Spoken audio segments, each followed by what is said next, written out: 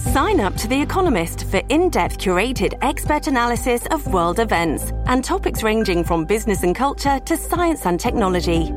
You'll get the weekly digital edition, online-only articles, curated newsletters on politics, the markets, science, culture, and China, and full access to The Economist Podcast Plus. The Economist is independent journalism for independent thinking. Go to economist.com and get your first month free.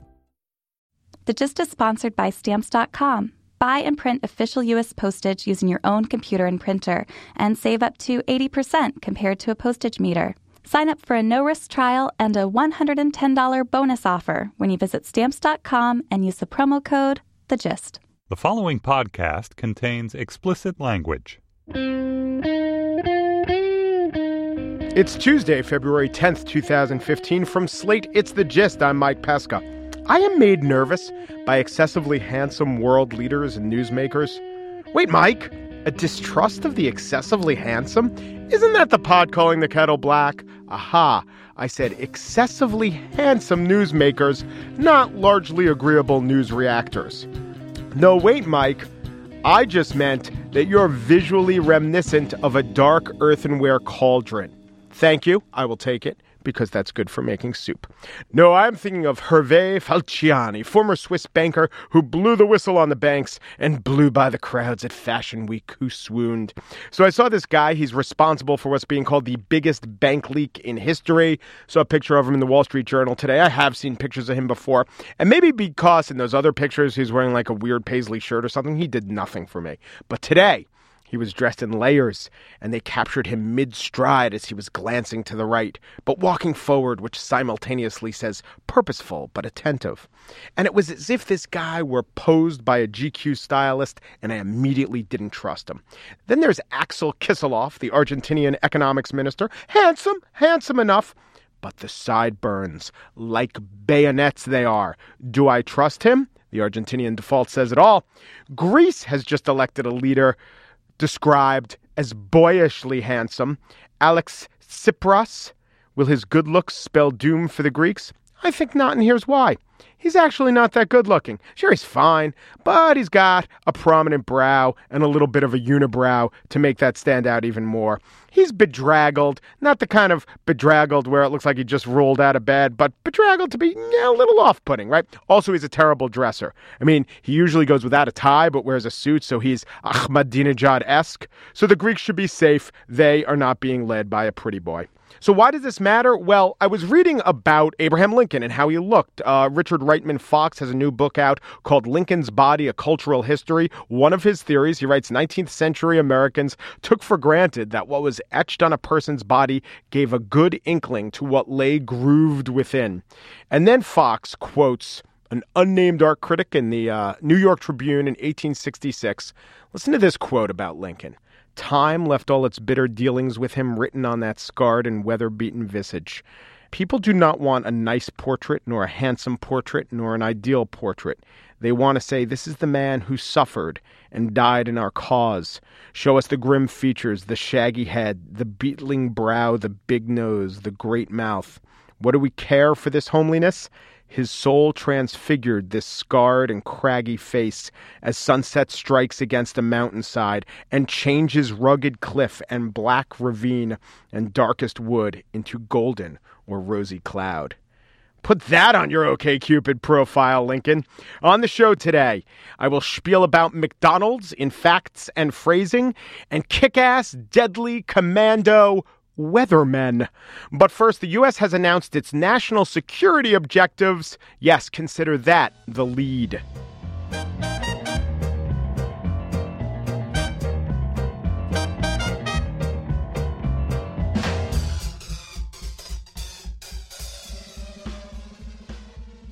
The National Security Strategy is a document that lays out how America sees the world and what it's going to do to keep America, Americans, and American interests secure. The White House defines it as the NSS is the blueprint for America's leadership in the world. Leadership. I will now read exactly six bold-faced phrases within the document. Lead with purpose, lead with strength, lead by example, lead with capable partners, lead with all the instruments of U.S. power, lead with a long-term perspective. The document was, of course, criticized by Republicans for showing President Obama's lack of leadership. Joining me now is Slate's Fred Kaplan. He writes the War Stories column. He's also the author of The Insurgents, David Petraeus, and the Plot to Change the American Way of War. Hello, Fred. Hi, Mike.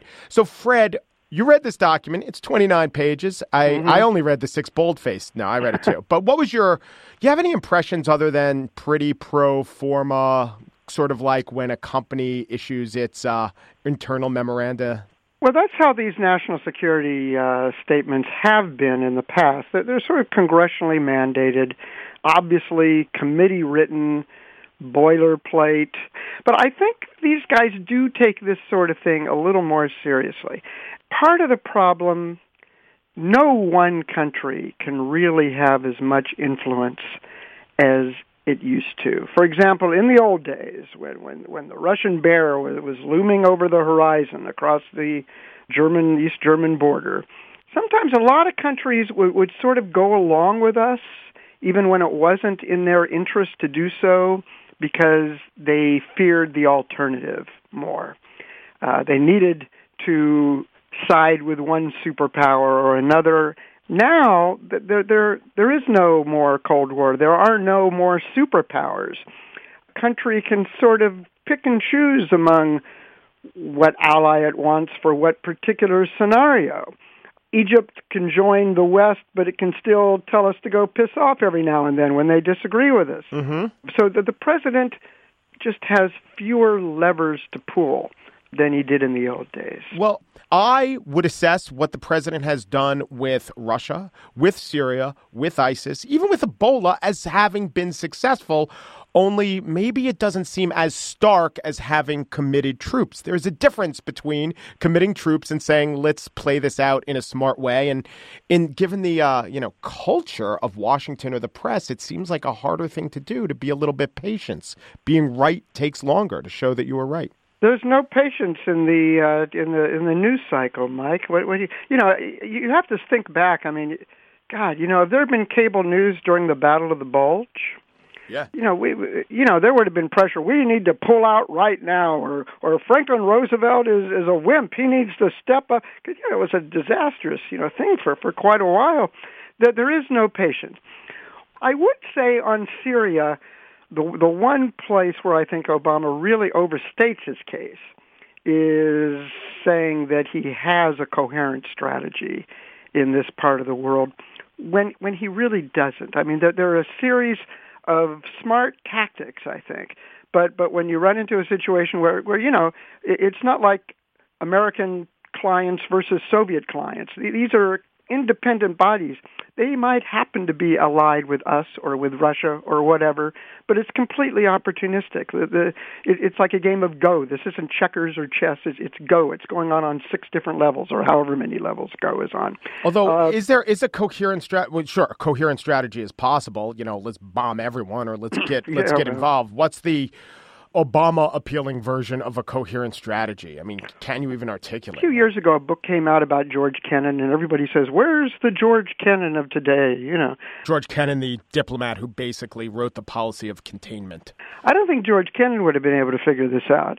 Les Gelb, who is a friend of mine, and I respect his opinion, but he wrote an article a while back where he said Obama should fire his entire national security team and replace them with Henry Kissinger, Brent Scowcroft, blah, blah, blah. I mean, with all due respect, what do Henry Kissinger and Brent Scowcroft know about dealing with non-state actors?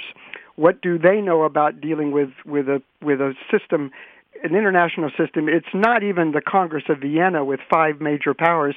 It's essentially bordering on anarchy, with a lot of powers aligned in many different directions, and who the primary actors aren't even affiliated with the state. This is brand new territory. And, as for Kennan, if you read this biography that came out a couple of years ago, the fascinating thing, During World War II, Kennan went back and forth from Europe to Washington about 6 times, and he took a boat. This was like a 2-week journey. And what did he do on this boat? He read. He read Gibbon. He read Russian history.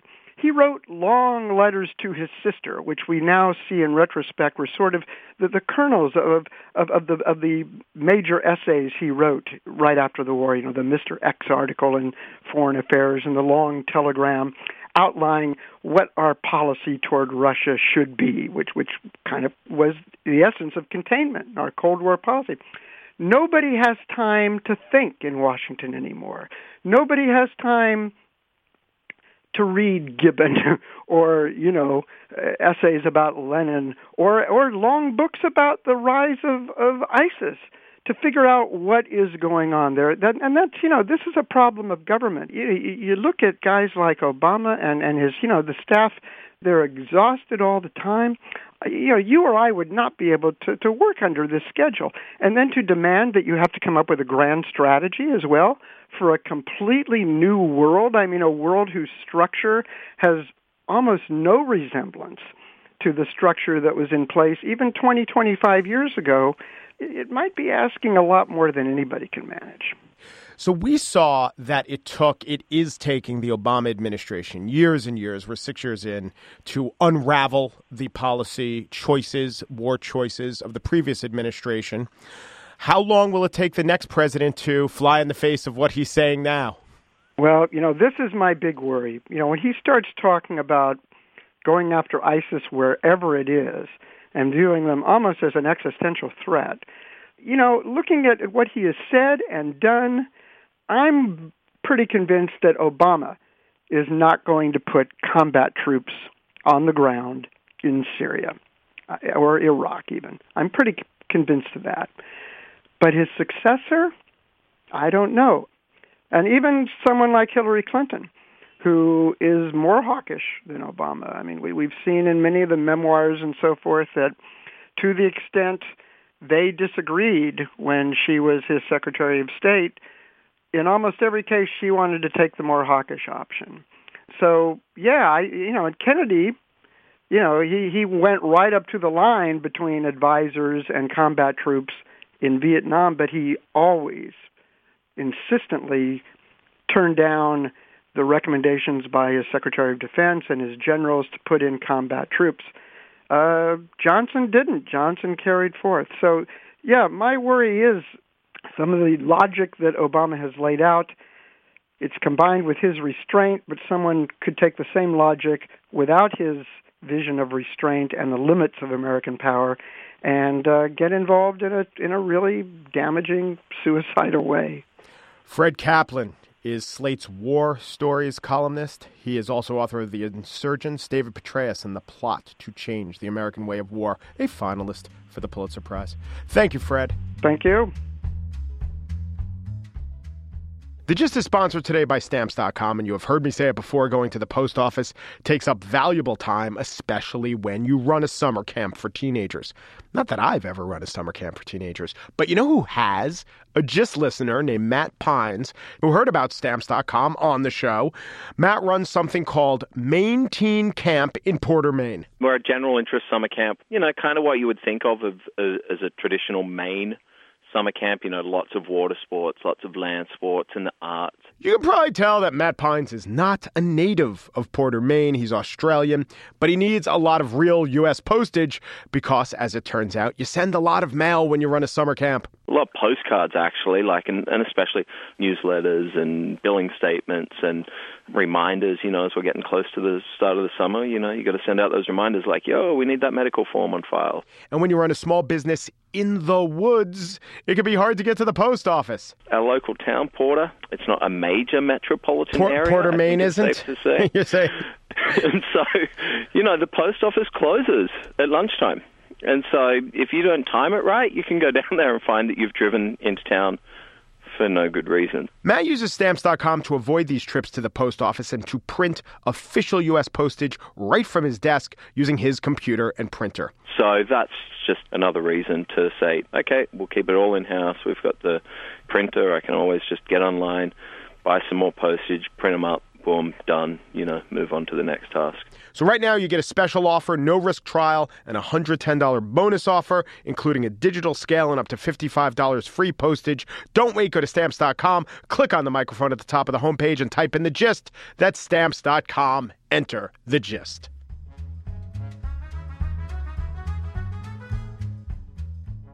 Know the weather, Sun Tzu advised in 320 BC. Your victory will then be total.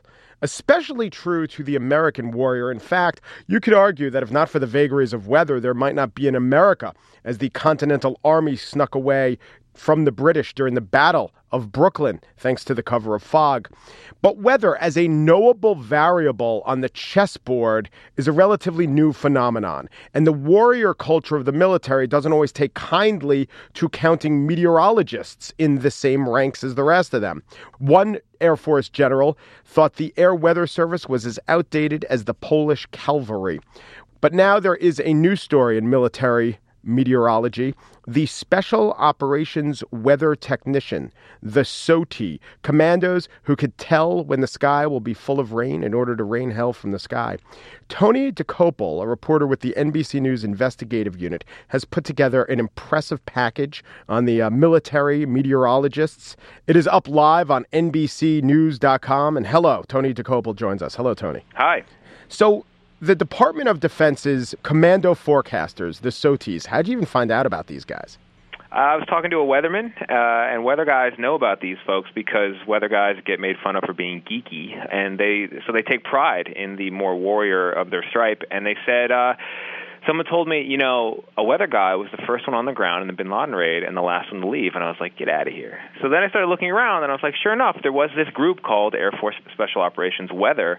But it had been kind of a small thing over the years. No one paid much attention to it. It was made fun of. And then I noticed this obscure notice in 2008 where they had revamped the program. New career code, the first of its kind, new funding, new training pipeline. And I thought, there's nothing on this other than this little notation. What could it be about? And then after many, many months of working on it, I got the access I needed, hung out with the guys, and was able to write this piece. And they're the gray berets, which I love, gray because of cloudy weather. Exactly, yeah, the gray berets.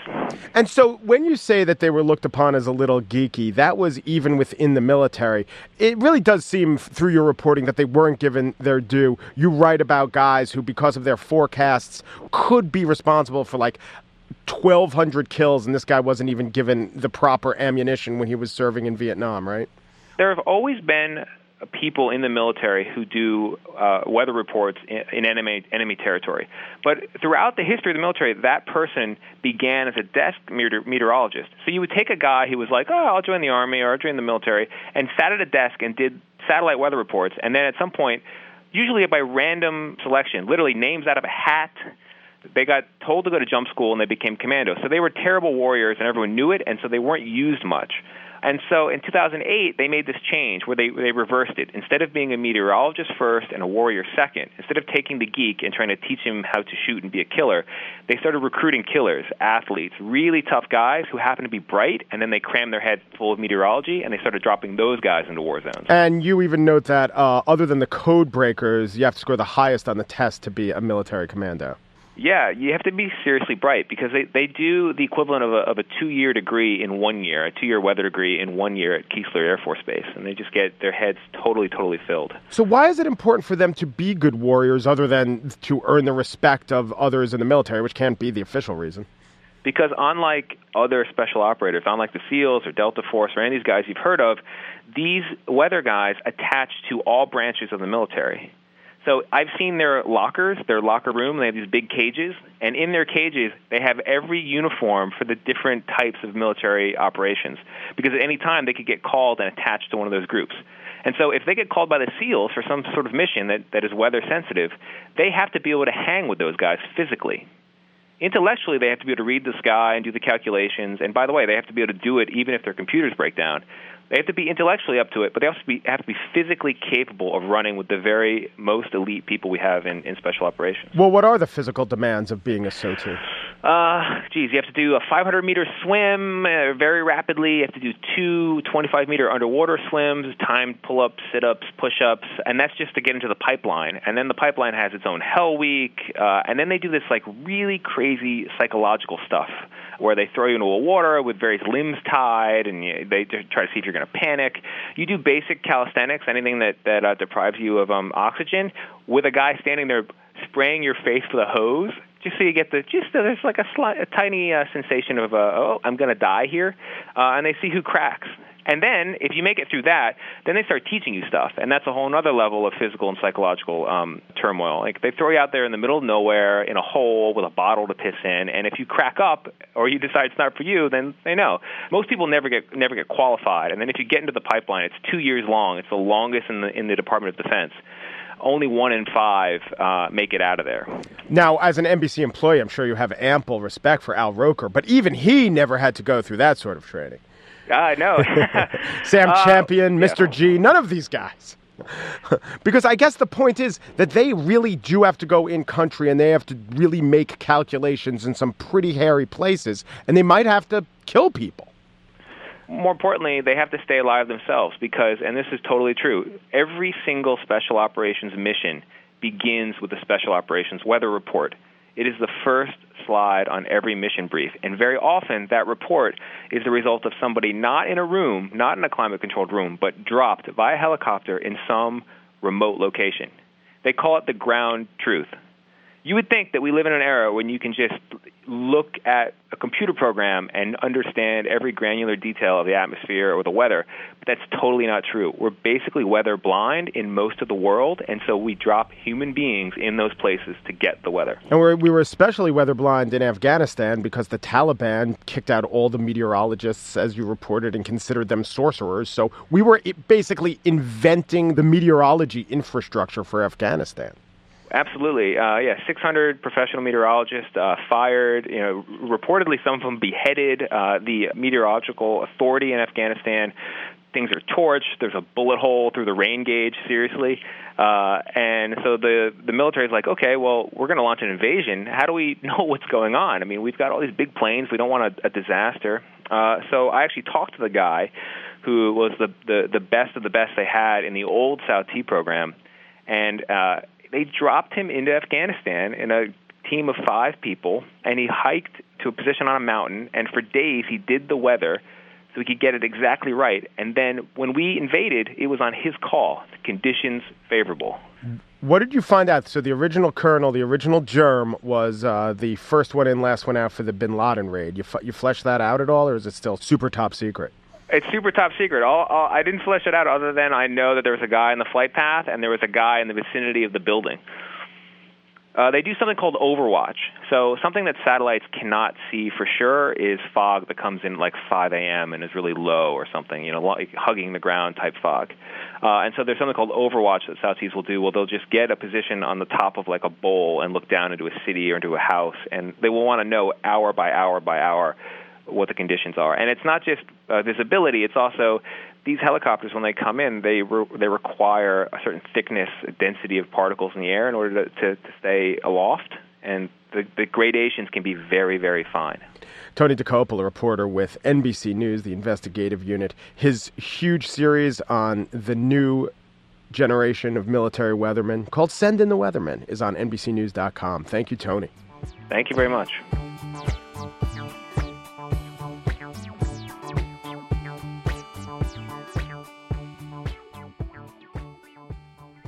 And now the spiel, said with a grimace. McDonald's has hit hard times, as you know, and I'm going through the 3 stages of grief, denial, mockery, contemplation, and then I'm doing them all over again because the stages, like McDonald's food itself, tends to repeat on you. McDonald's is in its worst sales slump in a decade. After 14 straight months of flat or declining sales in the U.S. Same-store sales in the U.S. have fallen for more than 2% last year. And 5 straight quarters of negative growth. But why has McDonald's been doing poorly? Why? Well, the theories abound, and they're all correct. McDonald's isn't really special. McDonald's has too many menu items. McDonald's is seen as unhealthy, very unhealthy. Look, I feed my kids. All right, I'll just say it this way. Here's something I've literally once said to them. Why do you need a ring pop? Wouldn't a lollipop be just as good? Under the theory that junk food isn't great, but junk food that you wear on a finger is an order of magnitude worse. Like, listen, you can eat it, just don't eat it and accessorize with it. And my attitude towards anything organic is like my attitude towards an upgrade at the Hertz counter. Yeah, if you're out of compacts, I'll take the standard size, but I ain't gonna pay for it. So even me, a dad with the nutritional vigilance of a goat, has basically two solid consumption rules. One, water is better than juice. And two, I've never given the kids McDonald's. We once ate at a Burger King, French toast sticks. I figured, can they really be so much worse than the French toast sticks I give them at home? But we have literally never eaten at a McDonald's. And that's a big reason why McDonald's is failing, because it has become synonymous with unhealthy. But actually, I think it's failing because it no longer holds the American mind share for good and for ill. Now, maybe this is a question of what came first, the McNugget or the Egg McMuffin. But I do see and hear a whole lot less of McDonald's as the go-to example of hugeness or unhealthiness, or even Americanness. Now, some of that must be just that McDonald's doesn't loom as large. We've heard about the sales declines. So the decline in McDonald's references is a reflection of McDonald's decline rather than a cause of it. But I think it also works the other way. Hear me out. In 1999, Thomas Friedman proffered the Golden Arches theory of foreign policy. No country with a McDonald's has ever gone to war against another country with a McDonald's. Now, as it turns out, that was a great label, but a terrible idea. Sort of the opposite of the name McGriddle and the list of ingredients on the packaging to the McGriddle. Anyway, after Friedman came out with that, NATO bombed Yugoslavia, India and Pakistan and Kashmir, Russia in South Ossetia, Russia in Crimea. These are all McDonald's against McDonald's countries. So the fact that the theory turned out to be wrong is a big reason why you don't hear about the Golden Arches theory, but you don't hear McDonald's used in theories as much anymore. In 1995, there was a bestseller called Jihad versus McWorld. It was about the struggles between tradition versus globalization. Reminded me, McDonald's used to be the very shorthand for globalization. But now it's Wall Street they want to occupy, not a McDonald's. And many politicians come in for much more vitriol than Mayor McCheese ever did. You don't hear so much about the McJob, the term popularized by Douglas Copeland, who also coined Generation X. One of those labels stuck, the other slipped away, like a greasy sausage patty off the styrofoam hotcakes containers of my youth. Then there's the movie Super Size Me. Morgan Spurlock made his name by eating McDonald's every day for a month. But that movie came out in 2004. Would McDonald's be the target today?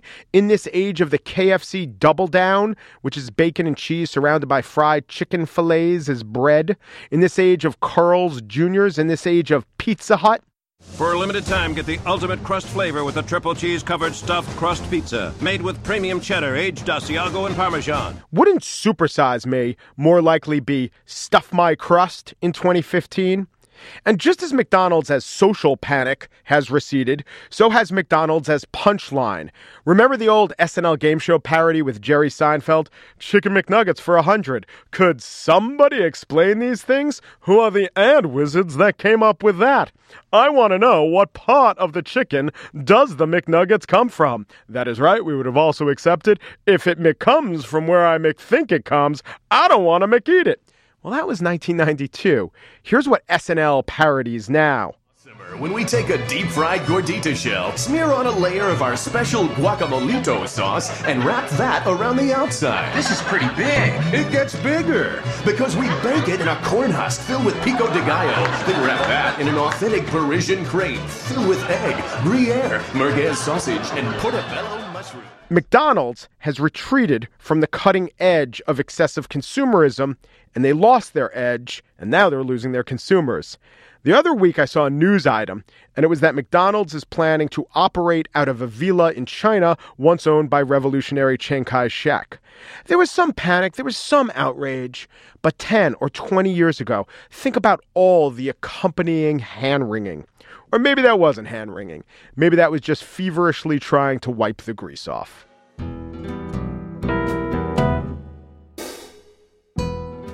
And that's it for today's show. Just producer Andrea Salenzi came up as part of a crack Commando squad of makeover experts.